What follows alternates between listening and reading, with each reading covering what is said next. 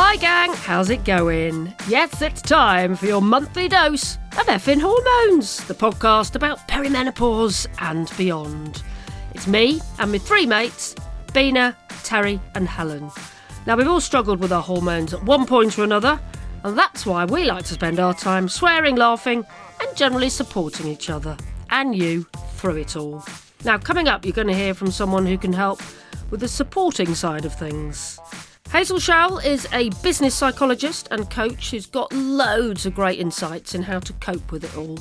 She's also very cool because, get this, she's got these coaching cards that say, I'll handle it on one side and fuck it on the other. Love it. It's so up our street, that, isn't it? It's very effing hormones. We cannot wait to hear what she's got to say. But first, as always, let's have a little catch up with the gang.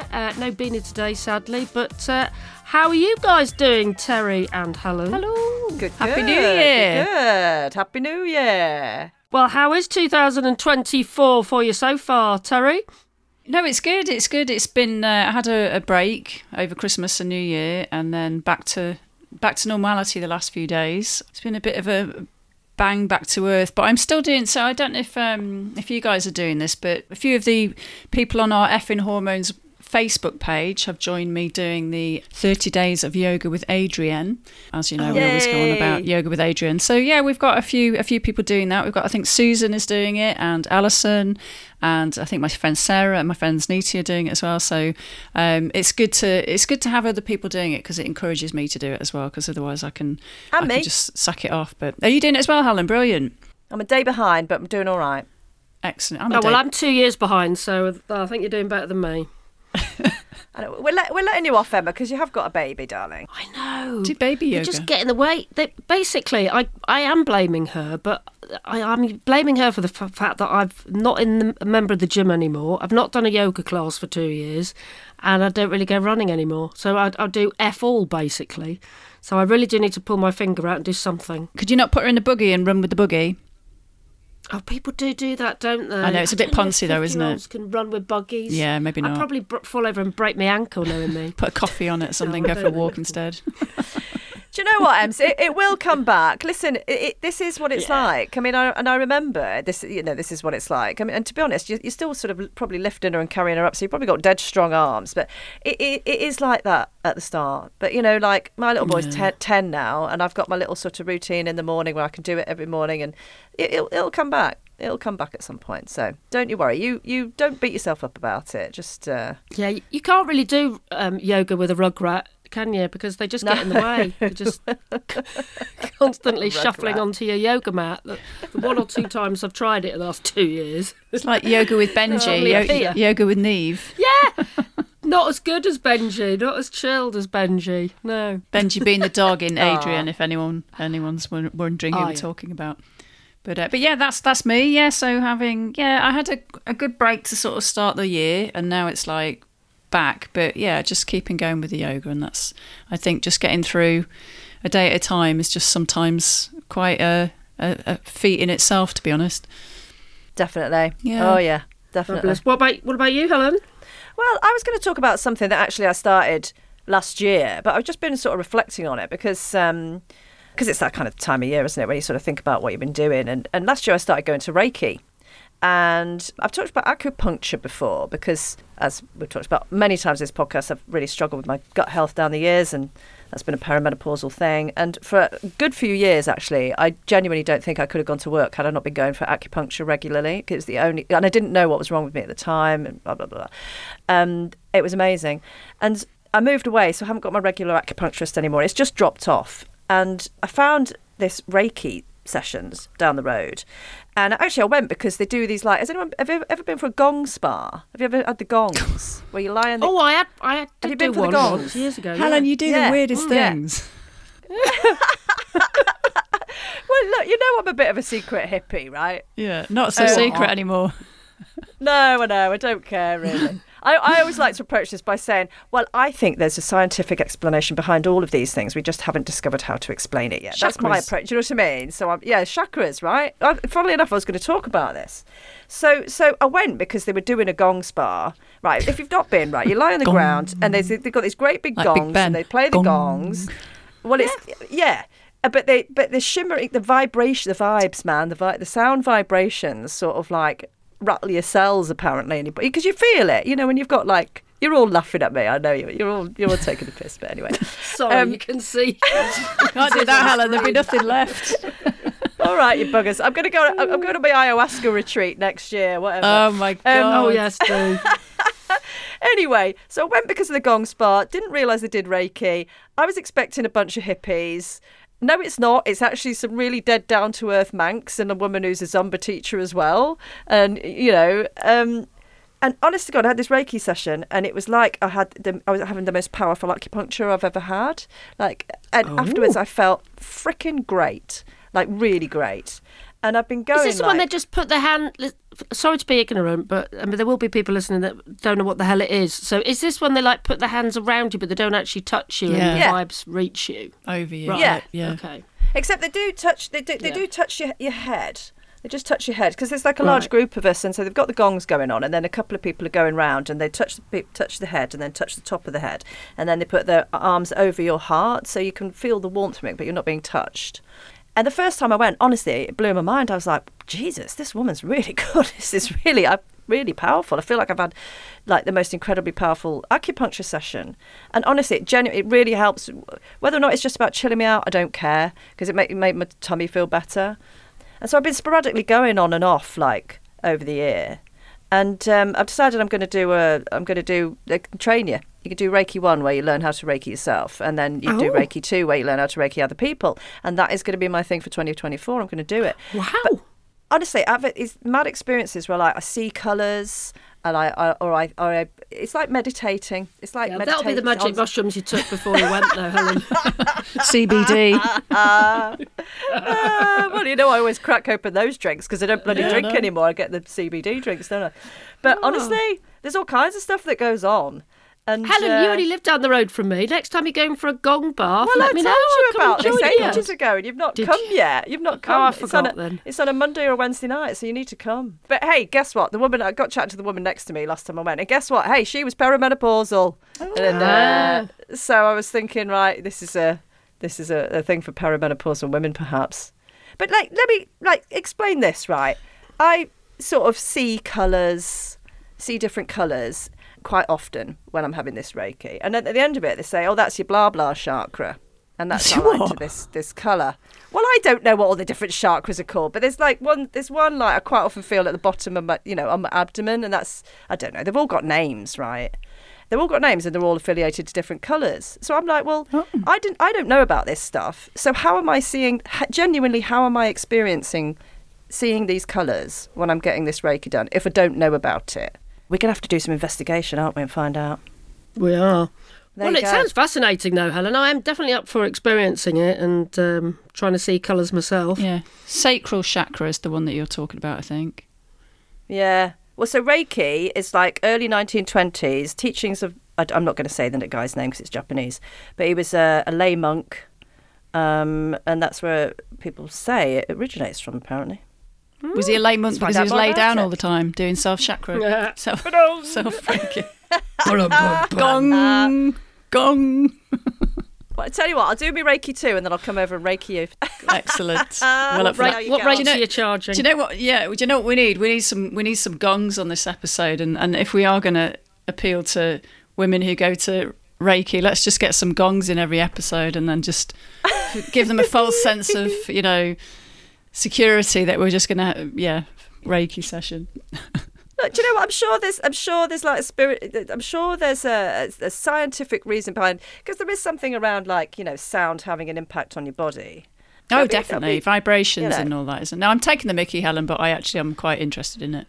Honestly, yeah, there you go. I did Indian head, neck, and shoulder massage course when I lived in Nottingham many years ago, and I went for weeks and I loved it. So that was all about chakras and all that. Inner peace. Ah, there you go. You see, she's a secret hippie. I'm hanging out with a bunch of hippies here. I really am.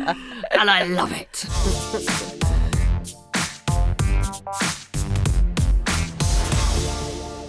Well, it's now time for you to hear from our guest for this episode. Hazel Showell is a business psychologist and a coach who works with a lot of high-profile private and public sector organisations. She describes herself as a corporate mum. She's also, talking of podcasts, got her own podcast called Endings, which is all about how you navigate your way through the kinds of life transitions that we all experience at one time or another. And as well as helping other people through their lives, boy, does she have a big life story of her own. She has been through a lot and learned a heck of a lot from it as well. And we're really excited to have her on the programme and to hear her wisdom.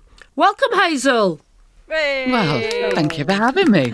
Well, there's so much to cover, so let's crack on. But first of all, business psychologist and coach, I suppose we all know what it sort of means, but what do you really do and what do you generally help people with? I generally coach chief execs or senior leaders, national partners, things like that, when it's the balance between who they are professionally, how they feel about themselves, which has often been mightily neglected over a couple of decades, and then their social relationships. So it's trying to get a bit of balance. And that's why, yes, when I'm working for whole boards, I can look a bit like corporate mum. But the intention is I walk alongside execs to figure out how to, be a little happier. And do they listen to you on the most part, or they sound like a difficult group of people to work with? I might be wrong. The fabulous part about coaching is they're not listening to me. I just have to ask them really annoying questions. And so they're figuring it out themselves. Occasionally I do have a bit of, it's the joy of being late 50s when you can have a little bit of wisdom of, okay, here's how I experienced it, or here's what somebody else I've coached. I do that quite a lot where I pair people together. So you go talk to them. And what about working with female executives? Because I'm going to assume that you've worked with plenty of them who are, juggling busy, important lives and experiencing menopause. Oh, yes, absolutely.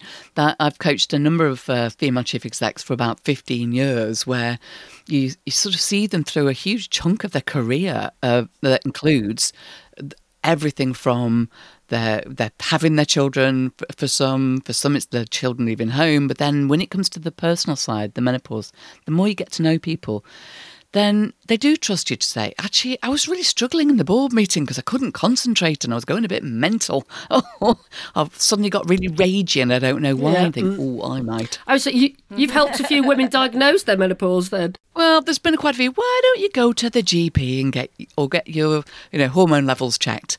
Because obviously it's such a range as to when women can first start to be perimenopausal, but you don't always know. You can't make an assumption that, because you're that age, you're probably going to be going through it. Some start horribly early. Well, yeah, in your own case, which we'll come on to talk about. Oh, yeah. But we've talked about this quite a lot on the podcast. But, it seems to be that, just when women are at the height of their powers and the height of their successes and being, given those responsibilities, it's when the menopause hits. So it's a really tough time for women in the workplace, isn't it? Yeah, because they're juggling... especially if you're trying to keep it secret.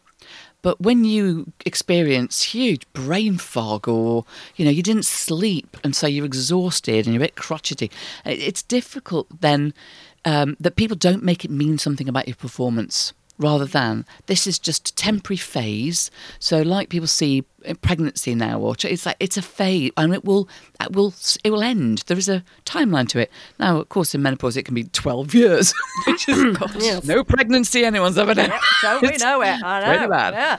But that, I think, the more men and women can be educated about, every woman will go through this at some point. So, some earlier than others, but there is there's a natural rhythm to it. And is part of your job giving them tips on how to cope with that in the workplace as well? What sort of stuff are you saying? Sometimes, it's finding places to go for information, for support. But often it's just the solidarity of saying, this is normal. It feels like hell, but it's normal. And I think the more women can talk about it, then the better, because it normalises everyone's experience. You don't think, I am absolutely going crazy. I've known a few who've come to me saying, secretly, I think I'm losing it, or I think I've got dementia. And it's like, nope, go and get your hormones checked. Do you work with any of the men in companies to help them understand how menopause might be affecting their colleagues, their employees? Yeah, I did a fabulous piece of work with, it was actually the Nursing and Midwifery Council, but they created an online resource to educate all of their employees about menopause. And because often if, say, a nurse or a midwife has had a fitness to practice claim against them, and some of the reason that she wasn't quite on top form was menopause, well, she's risking losing her licence, her career, all for something that won't last forever. It is a temporary, and there are reasonable accommodations I think an employer can make. But it's an interesting one of really getting people to understand what are the symptoms, what can you do, also what's the myths.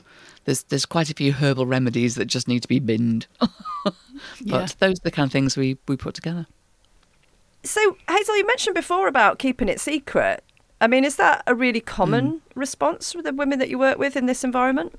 Sadly, yes. I mean, as you said, Emma, the idea that you can be affected by this at the height of your career can, I think, encourage this climate of secrecy of I can't admit to having what feels like a difference or flaw or something that, I'm not performing at my best. I can't do that. I have to compete. So, yeah, I think that's the mindset I get usually when women first start, usually dancing around it a little bit, and you think, do you think you're perimenopausal? If you do, let's just talk about it. Let's put it on the table. I mean, has that got any better, do you think, since the whole sort of Davina documentary and all the celebrities speaking out, Yes. Because I suppose from our perspective, we've been sort of part of this zeitgeist, I guess, of talking about perimenopause and menopause. And it's easy for us to be in a bubble where we're like, well, we just talk about it, so therefore everyone's talking about it. So it's just really interesting to get your experience and your insights for places where actually it is a struggle still to talk about. I think there are some areas it's a struggle, and just the same as I think there is an issue still culturally with ageing for women, and so it's all linked in with that, isn't it? It's a really visible reminder that we get older, and I was talking to one female exec who just said, guys get old and paunchy and grey, and they just become the kind of the wise old man. But we don't have a cultural equivalent of wise women now, and we need to kind of get that back. That Definitely. Older women have something really valuable to offer, but a part of that means we have to not worry so much about signals of ageing. That we are okay. That we have something really valuable that you can't get any other way than live. Yeah, we need to be a long time. We need to be like the orcas, don't we? Oh, yeah. These kind of like tribal symbols of becoming a venerated elder. Love that. I like the sound of who's that. This old bird. Do you know, when you said we need to be like the orcas, I pictured the orcs. Oh, the whales. No, I meant the whales. I was thinking, but I pictured Lord of the Rings. I was thinking, why do we need to be like the orcs? Oh, my God. That's my brain this evening. We don't need to kill elves. Listen, you're in good company, Terry. But just in case you haven't listened to the episode with Kate Muir where we talk about orcas, they are the granny orcas are like the badasses, aren't they? And they sort of protect their tribe, and they go through menopause. And I think they're one of the few other animals, apart from this. Although I did hear on the radio the other day that apparently they think giraffes also go through menopause. So anyway, giraffes and orcas, we're in that crowd. But the granny, the granny whales, granny orcas are like badass, and they protect everybody and hold everyone together. So I love it. Yeah, They're in charge, basically. They're in charge. They are the ones, yeah. Anyway, let us direct questions more towards you and your life, Hazel, and your personal experiences, because we know that effing hormones have caused you considerable problems over the years, haven't they, really? Oh, yes. Not us, obviously. No. Just your effing hormones. Not your the effing podcast. What have we done? Honest Gov. So let's start. I know there's a lot to talk about, but talking about endometriosis, because that really affected you, didn't it? Can you tell us a bit about what happened? Yeah, it did. For a long time when I was younger, I used to think, wow, this period nonsense, this is horrendous. And it's only, again, by being able to talk to other women that you start to think, oh, maybe what I experience isn't normal. The whole, doing a lot of flooding on trains. I learned to just dress like a goth for many years. It's like always wear dark trousers because at some point you're going to get stuck. And the pain levels, and you can pass out from blood loss. So it was pretty shocking. What I thought was, and it is still a statistic, I believe, is that how long it takes to get diagnosed. Now, how many years you go with it being, it'll just settle down. No, it won't. And meantime, I've got, lesions sticking my bowel together. And so it was pretty bad. I had 4 operations to sort of laser off the endometriosis. But then that was once I'd got the diagnosis. For a while, they suspended almost the ovary function by using a prostate cancer drug. That was a lovely phase. So there just didn't seem to be a lot of options for endometriosis. They kept saying, really, what you need is menopause. So, basically wait till you're 50 and go through that. Oh, crikey. Really? Is that it? And what age did the problem start quite young then as well? Yeah, so I started periods about 16 and it was already very evident. Yeah, but by then. So I think that sense of it feeling like a dreaded time. I think during any typical month, I might have 4 days of not bleeding. It's like, what? This is not a way to live. Wow. Wow. It wasn't like, when are you starting? And it was, when am I stopping? I'm like a little bit of reprieve. So I think that's when the whole situation of realising, because that's the other side, they said, or have a baby, which is go through menopause or have a baby. That'll sort your endometriosis out for a bit. Do they say that to you? Yeah. Wow. It's a corker. We're like, not really possible for me right now. And at the time, you think, okay, well, I'll have a baby. And then, of course, I'm on 3rd marriage before I actually find someone I'd want to have a child with. And sadly, by then, it was too late. Gosh. Crikey. So it did lead to infertility then? Well, I think it was already affecting my capacity to get pregnant. Definitely. But it was more the brain tumour got in the way, and I genuinely thought I could have children. And then just before we got married, we went to see the gynaecologist, and he was like, yeah, I mean, you might need help, but we can certainly help you to get pregnant. I was like, excellent, this is good. And then I went to see my neurologist, who just went, are you insane? What are you thinking of? He went, no, if you get pregnant, your brain swells in pregnancy. You've got too much scarring in your brain from surgery. And basically you will be dead or vegetative state. If you want him to raise your child, go for it. I was like, well, that's brutal. Okay. Wow. But honest. Well, we need to talk about the brain tumour then, because that's what happened to you aged just 33. Can you tell us a bit about that diagnosis and what happened there? Because this is quite an unbelievable story, isn't it? Well, this had been a bit of a weird one in that a couple of times in my 20s, I'd felt like I was having strange symptoms of like walking through cobwebs. And they'd do a lung puncture and go, it's not MS, get on your way, lady. And you think, okay. But at no point did someone say what looks like MS but isn't MS. And it was only when I was in that sort of 32, just turned 32, just set my business up. And I went to see a chiropractor of all people who just said, can you just put your feet together? Because, just do it for me. I put my feet together, fell straight over. And I went, yeah, I knew it. You've got no balance, but it's happened slowly and you didn't even realise. So then when I was lying on my front and he was doing the manipulation, said, I'm just going to do to your, right-hand side what I've been doing to your left-hand side. And apparently he'd been sticking a safety pin all the way down and I hadn't felt it at all. What? So he thought it was MS and said, if I got what I think you've got, I'd want the best. Here's the name of the best. I hope you've got good insurance.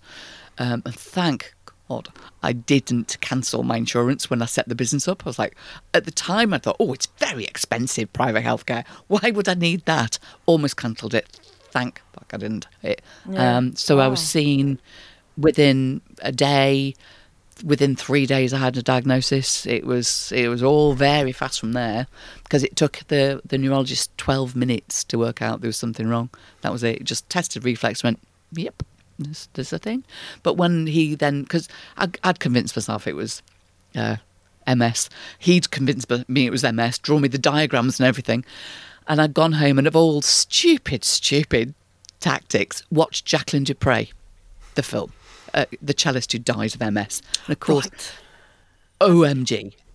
It was the only time I got really scared because I thought, I can't die like that. I just can't. I just can't face that. But when I then went for my diagnosis and he said, I'm really sorry, it's a brain tumour, I cheered. It went, unusual reaction. I was like, Probably yes, the only it's person not in MS. history. Yeah. Very unusual response, yeah. Says no one ever. Yeah. Yeah, it's a brain tumour. But actually it meant they could operate, and they operated pretty quickly. Took 2 goes. That's a phrase you never want to hear from a neurosurgeon. Didn't go quite as we planned. Crikey. Oh, it's horrendous. But that's the scar tissue that I'm then left with that will always give me a few problems when I get hot, stressed and tired. But they also didn't. They told you to ring your family. They thought you were going to die. Oh, yeah. I think they were the surgeons were being really kind and had told me, because I'd got very long hair at the time, cut your hair short and choppy, and then we won't need to take it all off, and you'll feel better. And so they just took all of one side. It looked like I got a really severe undercut going on.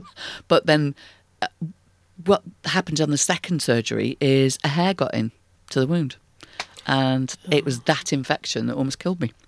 So they're surviving 2 lots of brain surgery, and it's a blooming infection. They just couldn't get it under control. They'd thrown everything at it, said you've got 0 white blood cell count, and said that's it, you've nothing left to fight with now. So we do you want us to ring your family? And that's why nope, I do not want them rushing through the night to watch me die. So they'll either wake in the morning to sad news, or it won't happen because I'm so fucking stubborn. I'm not going to do it.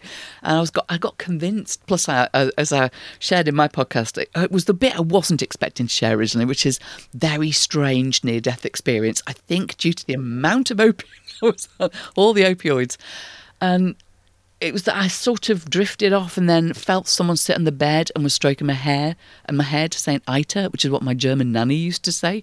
And I was like, "What is this?" And I opened my eyes, and there's me at 50. Looking good. And did you look like you look now? No. Well, kind of, yes. I was bigger, and actually I hadn't thought that because I've always been size 8. And all the steroids and everything after my surgery, I very rapidly got to a lot more than that.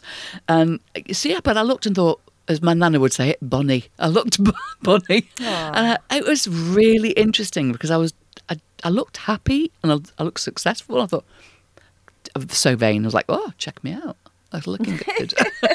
But, and I could hear this conversation that apparently I was having with someone else going, no, she's got to stay awake. She needs to know it's worth living for. We've got 3 boys. She's got to fight. She needs to stay awake. It's going to be worth it. She's got to fight. And it was this, let her sleep. And at one point, this vision just said, and if it's too much, just sleep, love. And it's exactly how I talk to people. And you think, and I wouldn't have known, it was just sleep, love. And I thought, no, I'm not going to. I'm going to stay awake. And this fabulous nurse came in and went, what are you doing? Because I was struggling to sit up and I've got drains and all sorts in. And I said, I've got to stay awake. That's the only way I'm going to live through this. She went, right, I better put the kettle on then. And went and made me tea and toast all night, and we sat and chatted. Amazing woman. And do you think as well as completely freaking you out, it really did spur you on to get through that night and then get better and live your life?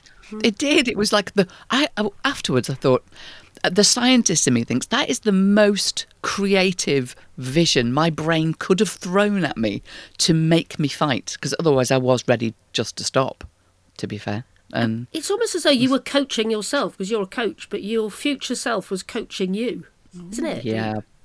It's deeply freaky. It's deeply freaky. Do you know what she needs? She needs a dose of 50-something cents. She's got to get it.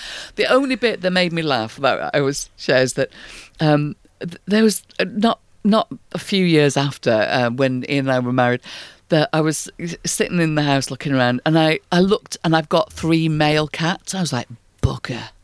I've got 3 boys. You lying witch. I was conned. The whole prophecy came true. It did, but I'm looking at my 3 boys going, and we actually called them the boys. It's like, I do have 3 boys, just not the kind I thought. What a story, Hazel. Honestly, it just blows your mind, doesn't it? It really does. Yeah, and of course after that there was quite a lot of recovery, wasn't there? There was a lot of you had to learn to walk again. Yeah, three months in hospital. Couldn't walk, couldn't speak properly, couldn't use cutlery. Still can't do screw tops.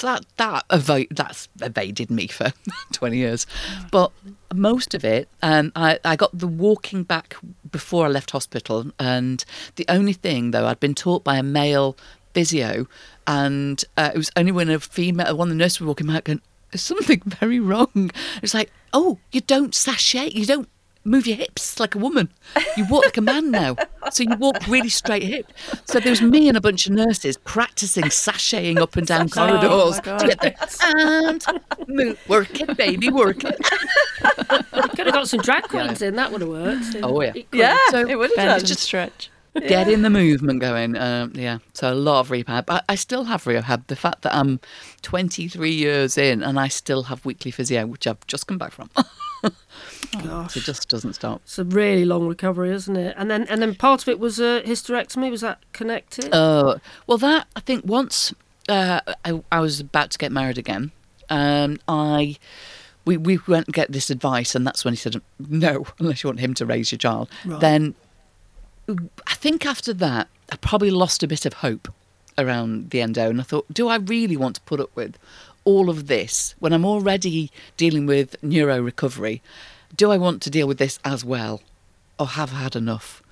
And I probably was a bit easily talked into a hysterectomy at 42, because I thought the bit that was painful at the time, aside from having a gynae problem, was hope. It was the horrible idea that I could technically have got pregnant. I could, but I mean, okay, I accept I couldn't have lived to carry the baby, but so it was all still possible, and I hated that. I actually needed it over, I think, and just stop with this.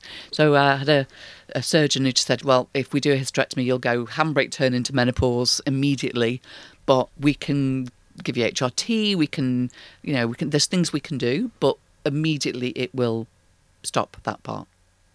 That's amazing that they said that, because a lot of women have hysterectomies and aren't warned that they're going to go into menopause and that their hormones are going to be gone. And, I know people who've gone through that and haven't been offered HRT, haven't had anything explained to them, and have just gone absolutely mad, not knowing what's going on. The one thing I don't think I was prepared for was what it actually meant, because our mum was like blithely going, oh yes, menopause, like the end of periods, that sounds ace, let's do that.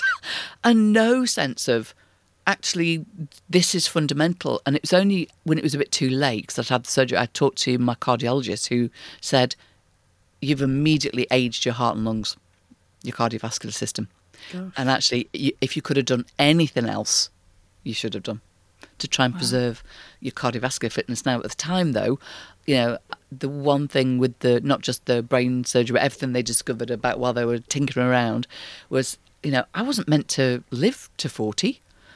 If I even with getting through surgery, I wasn't meant to last. So part of me was like, oh, who cares? Just whatever years I've got, let's have some fun. Let's not have to worry about blooming, hormones and periods. Let's just stop. But in reality, I have beaten every prediction, and so I will hopefully be here for a very long time. But that does mean I have to deal with the consequences of some rash decisions in my 40s. But were we prepared for all the sort of other side effects of the menopause, of which there are many, many? Oh, no. Sitting in meetings, feeling like my pores are leaking when I'm just sweating and a bit foggy. And I had no idea. Brain fog I did not know about. Night sweats, I'd heard the phrase, but no idea what that actually meant when you're getting up to get changed in the middle of the night. And you think, what's this fresh hell? It's appalling. It's not just a bit of sweat, is it? It's you need to change the sheets now. Yeah. It's the, love, you might as well get up. Just swim. Just awful. Well, you know about that, don't you, Emma? Oh, horrible. I don't miss those moments, but HRT has thankfully helped that significantly. Did you find the same once the HRT kicked in? Did it improve things? It did. It was a miracle treatment, and getting my thinking back, even controlling the hot flushes and the night sweats, and I think it just made things feel like, okay, I can do this. I can still tell if I forget. So if I forget to take it or to use it, I use the gel. It's like I forget all over again. So I wake up in the middle of the night going, what? I think, oh, you've forgotten it a couple of days. Right. Get that gel on. Slap it on. And what about your identity? Did you feel like it affected you mentally a lot as well, going through the menopause? Unexpectedly, yes. I went through a phase, I think at my lowest, bearing in mind I am a ridiculously positive person with everything else I've gone through. I'd say. And yet, there was one phase where I caught myself saying, I feel pointless. I can't have children. Everything's, my reproductive system gone. It's like, what is the point of me? And it took a little while, I think, to bounce back from that, to be able to think, well, actually, there doesn't need to be a point to me. I'm like any living part of this planet. I just am, and it's okay. I'm not arrogant enough to think there needs to be a point to me. But it was an interesting moment to go, I feel pointless. And I think compounded by this attitude to women ageing of everything's about, oh, it's really good you don't look your age. Like, yeah, but I am my age. I've got arthritis, my joints go in, I've got everything else. I am 57. It's like, it's okay to be my age. Why am I trying to pretend to be younger? And I've clearly been frowning for, 50 odd years. But it is my one line. Yeah. But it is mad, isn't it? It's like we all sort of grieve this part of our lives, and the fact that we can't reproduce anymore. It becomes this really significant thing, doesn't it? Yeah, and it's strange because it doesn't matter whether you've had children or not. So I've had friends who absolutely resolutely did not want them, and yet when they went through menopause, it's like, well, that's the last chance to change your mind, and it's gone, and now you are forever living with your choices. Because there's no more time to change. We've talked about this quite a lot, haven't we, guys, on effing hormones in the past? Yeah. Yeah, and same with myself, that, I couldn't have children, but to be fair, I have such a ridiculously busy life that I'm not entirely sure. I probably would be one of those women who left the children in the supermarket. So, I think the Have you done that yet, Emma? I haven't actually, no, surprisingly. No. I've lost her in the house a couple of times. So I'm found her in a cupboard. Terry, go on, you had a question. I was just going to say, Hazel, this is quite a big theme in. So I listened to your Endings podcast where you normally interview other people, but you had the tables turned on you, and you had is it a psychotherapist who asked you questions? I can't remember her name. It's one of the psychologists I work with. Yes, she was brilliant. One of the things you talked about in that is that you gave some tips, but one of them was about integrating that loss. So even if it's a grief of things that you haven't done, or of the change in self-identity, including the not having children, whether or not that was a choice and then it was a later decision made, those are things that we need to look at. And I don't know whether it's about in a certain time of our lives or just general advice for people you work with, but that integration of loss, I think, really sort of struck a chord with me, that I think we, as we're going through menopause, or as I'm going through menopause, a lot of things are changing, and it's about redefining myself. And I think some of that is accepting that there is a loss, even if, I might not have recognised it previously, or made decisions not to have kids, or other decisions about my career or what have you. It does feel like there is a lot of grief around this time. Oh, I think there's a huge amount of grief, particularly when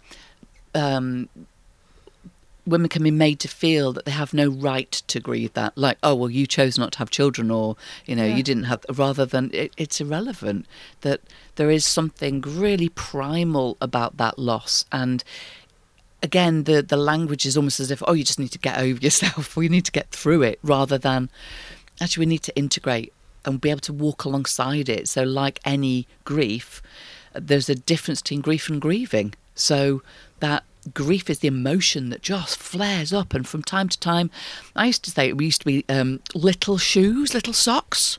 Always did it to me. I had to avoid certain parts of shops because it'd be like, I'd be standing there having a little cry. And you think, I was okay with the choice before. Why am I standing crying at little socks? This is ridiculous. But that's grief versus the grieving process, which you learn to walk alongside. And so it just gets gentler and more comfortable because, and one of the things that I lost 2 babies, and I went on a phenomenal family systems course that said rather than we pretend they never existed, that we are okay they did, and that part of the grieving and the letting go process is to radically include everything, even the babies that didn't get to be here for whatever reason. Include them. And so on that session, I chose a couple of little stones that represented the 2 babies, and I have a little glass heart that they live inside, and at Christmas it's hung on the tree because it becomes a thing that I'm okay to talk about it now. They were part of me, they lived for a bit, but they didn't get to be born. That's okay. And that's all part of, I think, being a woman and a woman's journey, that sometimes we have these experiences that we're always meant to pretend didn't happen and stick it under the carpet, and that's just a lumpy rug that trips everyone up. So I do think it's important to talk and form that new identity, because I definitely thought once I embraced being a sweary wise old bird. Oh, you've embraced that. Welcome to the club. But it felt really good because it's like, actually, who am I now? Who am I when I'm freed from this, horrendous experience of periods before? Who am I when I am older? My body's changed as a consequence of going through menopause. And now I know I have old lungs, which is not a thing you think of. But it's like, excellent. A few of us ex-smokers have those as well, unfortunately. Yes, unfortunately. I love that, Hazel. That's the importance of, recognising that things happened and being, one of the things we've always said on this podcast the whole time we've been doing it is making it okay to talk about. And that when we were talking about menopause, but, there's so much around women's lives and existence and the conditioning that we have to kick against that actually we need to make it okay to talk about and feel the emotions and express the emotions as well. So yeah, it's really powerful. Well, that way it makes loss easier to bear. If you get hijacked by grief, it's easier to bear because people understand that some things will and also just the physical side of being more comfortable if someone realises, let's get the aircon on. Melting. But all of those, just it being a comfortable conversation rather than something you've got to battle through on your own and feel like, well, if I'm not getting through it, is there something wrong with me?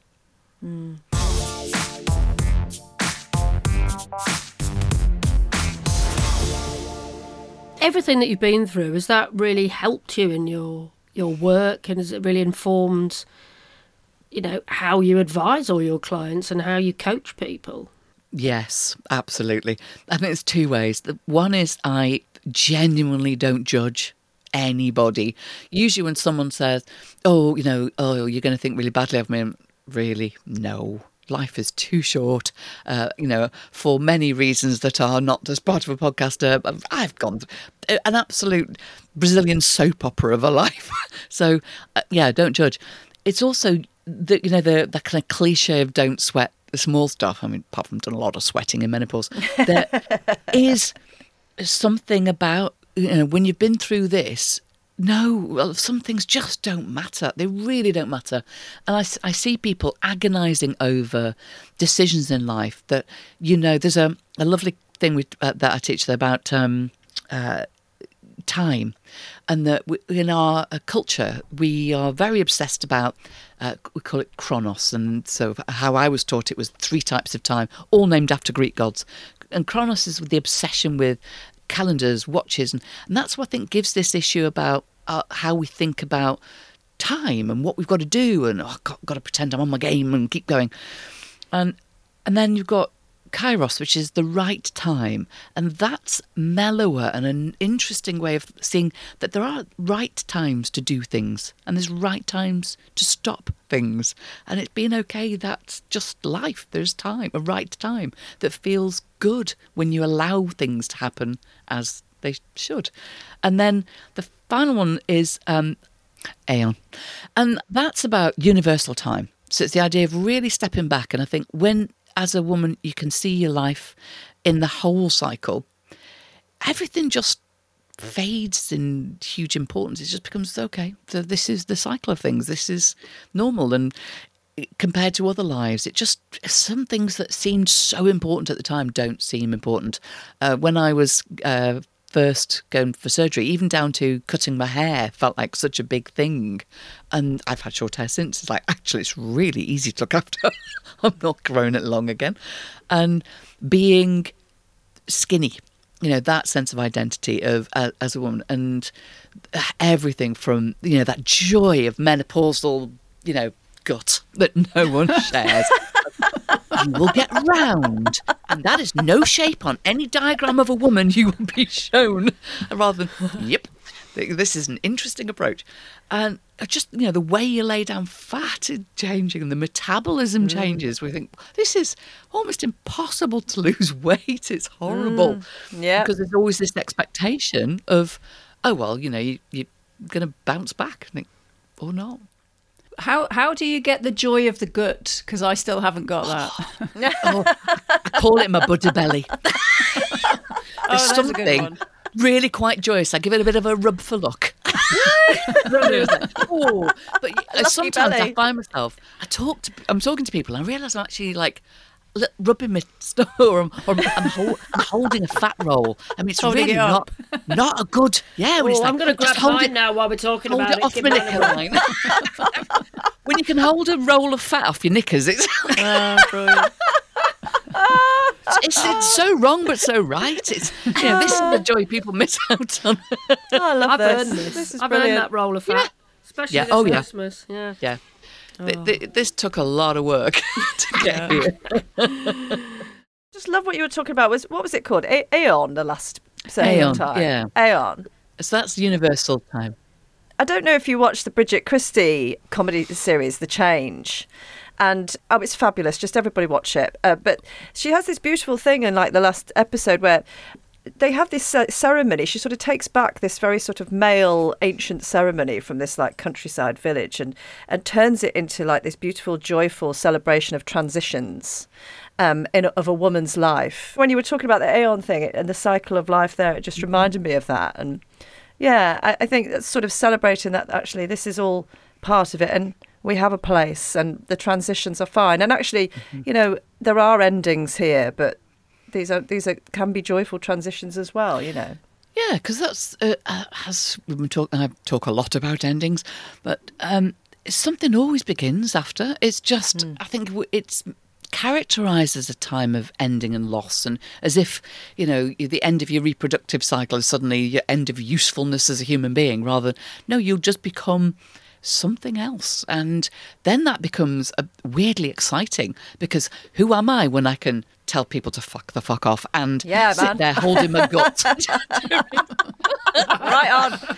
It's like, who is this person? I used like to this think person. life was glamour. Now I'm like, nope. I love that. It's brilliant, isn't it? How women's confidence seems to be a direct opposite direction to their actual physical bodiness and attractiveness. Like when I had my best body, when I didn't even have any cellulite in my thigh, I had no confidence. And now I've got loads of confidence and the biggest thighs I've ever had, and I don't care. No, because that's the best thing. It's not giving it out, because you just blossom. Although, you try to do the best you can to stay fit and healthy, but I just think there's something rather marvellous about going to seed for a bit. Again, it's a natural cycle of life. There's something funny about it. You mentioned optimism before, and I feel like you have been so optimistic in all the way that you talk about. all of the crap that has been thrown at you and all of your, many health problems. Is that the key? And if so, to getting through it all as you have? And if so, how? How do you remain optimistic when you're having all those health problems and life crises all thrown at you all at once? As in psychology, there's a famous piece of research by a guy called Martin Seligman who actually did very horrible things to dogs, but basically electrocuted dogs to see if they would move away from the pain into a more comfortable area. And of course, like any mammal, of course they do to start with, but then they stop. And what's interesting is over time, they start to just give up and accept the pain. Oh. And of course, the question was, well, do people do that? And yeah, they do. And I think that's the interesting bit when you can. And I think the researcher who led that study, I think was a bit depressed by it. So he flipped and spent the rest of his career, and still does, focusing on learned optimism. That even when things are terrible, you can learn to be optimistic. And the one thing that humans do that's a bit different is the way we describe negative events. So when people are getting pessimistic, they tend to make things sound like it's everything's going wrong, and it's always going to be like that. And of course you'd be hopeless with that if you think it's always going to be bad and it's never going to change. And the other thing, and it's all to do with the way to remember it, is 3 Ps, is permanence, pervasiveness, and personalisation. And I think the permanence and pervasiveness is it always going to be this way, and is it going to affect everything? Whereas when you can just say, it's just this, and it's just now, and that's it. So even something big like range is right, okay, I will get through this or I won't. It's just this. But either way, it will be over soon. And then the final P is the personalisation. Unfortunately, this is something that women have a tendency to do, which is when things go wrong, we blame ourselves. And you turn it in. And it's like a dagger in the heart. But when you can learn to take the dagger out and go, who actually deserves this one? It's not me. And it's been able to recognise, so I've made it my fault. And it's not my fault. It's just now, it's just this, and it's not me. But that takes a bit of practice. You just keep going. Cracking that personalisation bit has just blown my mind. I think, as soon as you hear that, you're like, oh, yeah. Well, yeah, women do that, don't they? Crikey. Yeah. Oh, yeah. And the problem is, we take the blame and the guys will just let us because that's not the way they think. And similarly, you can learn, but it just sounds unfamiliar to hear women say, well, I wasn't given the resources, I wasn't given the support, it was an environmental reason. They're just finding reasons. Is she not able to accept accountability? It's like, you can't win. So there is something around being able to express both, that I am accountable for my part in this, but no more than that. Interesting. Poor dogs, though. Oh, yeah, it's pretty grim. There's many vile studies in psychology that you kind of hesitate to share with people, going, I'm sorry, this is what we've done. I saw a quote on your website, Hazel, which said, if you don't make time for your wellness, you'll be forced to make time for your illness. Read that again. And read that again. Yeah. Yeah. And it was something else. I mean, listening to your podcast as well, it really just chimed with me. It was just like, oh, that's really, really wise words that, we're talking about time and the 3 types of time, but one of them is making time for yourself, isn't it? And making sure that you prioritise yourself, because as women, we don't, do we? We have everyone else. We have families, we have parents, we have work, whatever we're doing, and we are down that pecking order, and when things get busy, we get further and further down it. So that, yeah. And if you think, we've talked about identity, and one thing that's different about female identity is we tend to be socially constructed. So it's all around our relationship to other people, who we are to other people in our lives. And, the upside of that, we can cope with redundancy better. I mean, weird upside, but when it comes to family, it's really hard to say, actually, I need this time, I need this space, I want to go and figure out who I am now, and you need to leave me to it for a bit, or whatever that is. And the slowing down is a really important part of not just rehab, but I think of life, of being okay, that I'm not going to race around doing things like that anymore. And that's okay. That doesn't make what I do less valuable. It's just, this is the way it needs to be. Mm. Although if we race around a bit more, we might not have the spare wheel. The gut. Yeah. That said, one of the people I've been interviewing today is the guy who's coaching me to lose weight. So I'm a stone and a half down. It's like, come Yay! Well done. A lot. Good work. Although even saying Good that, work. we're all like, we're enabling you Well, to I think know that it's weight true. is It's everything. conditioning. Isn't it? I know it's Yeah. conditioning. It's not a shameful. Get your gut out. No. Where's the Yeah. buddy belly? Oh, Yeah, sadly, you're right. again, the menopausal shape means the buddy belly's still there. It's smaller, but it's still. I love the idea that it's lucky. Yes, give it a rub for luck. Of course, if anybody else attempted to rub it, I would be really. That would be weird. Brilliant. Oh, that's awesome. Oh.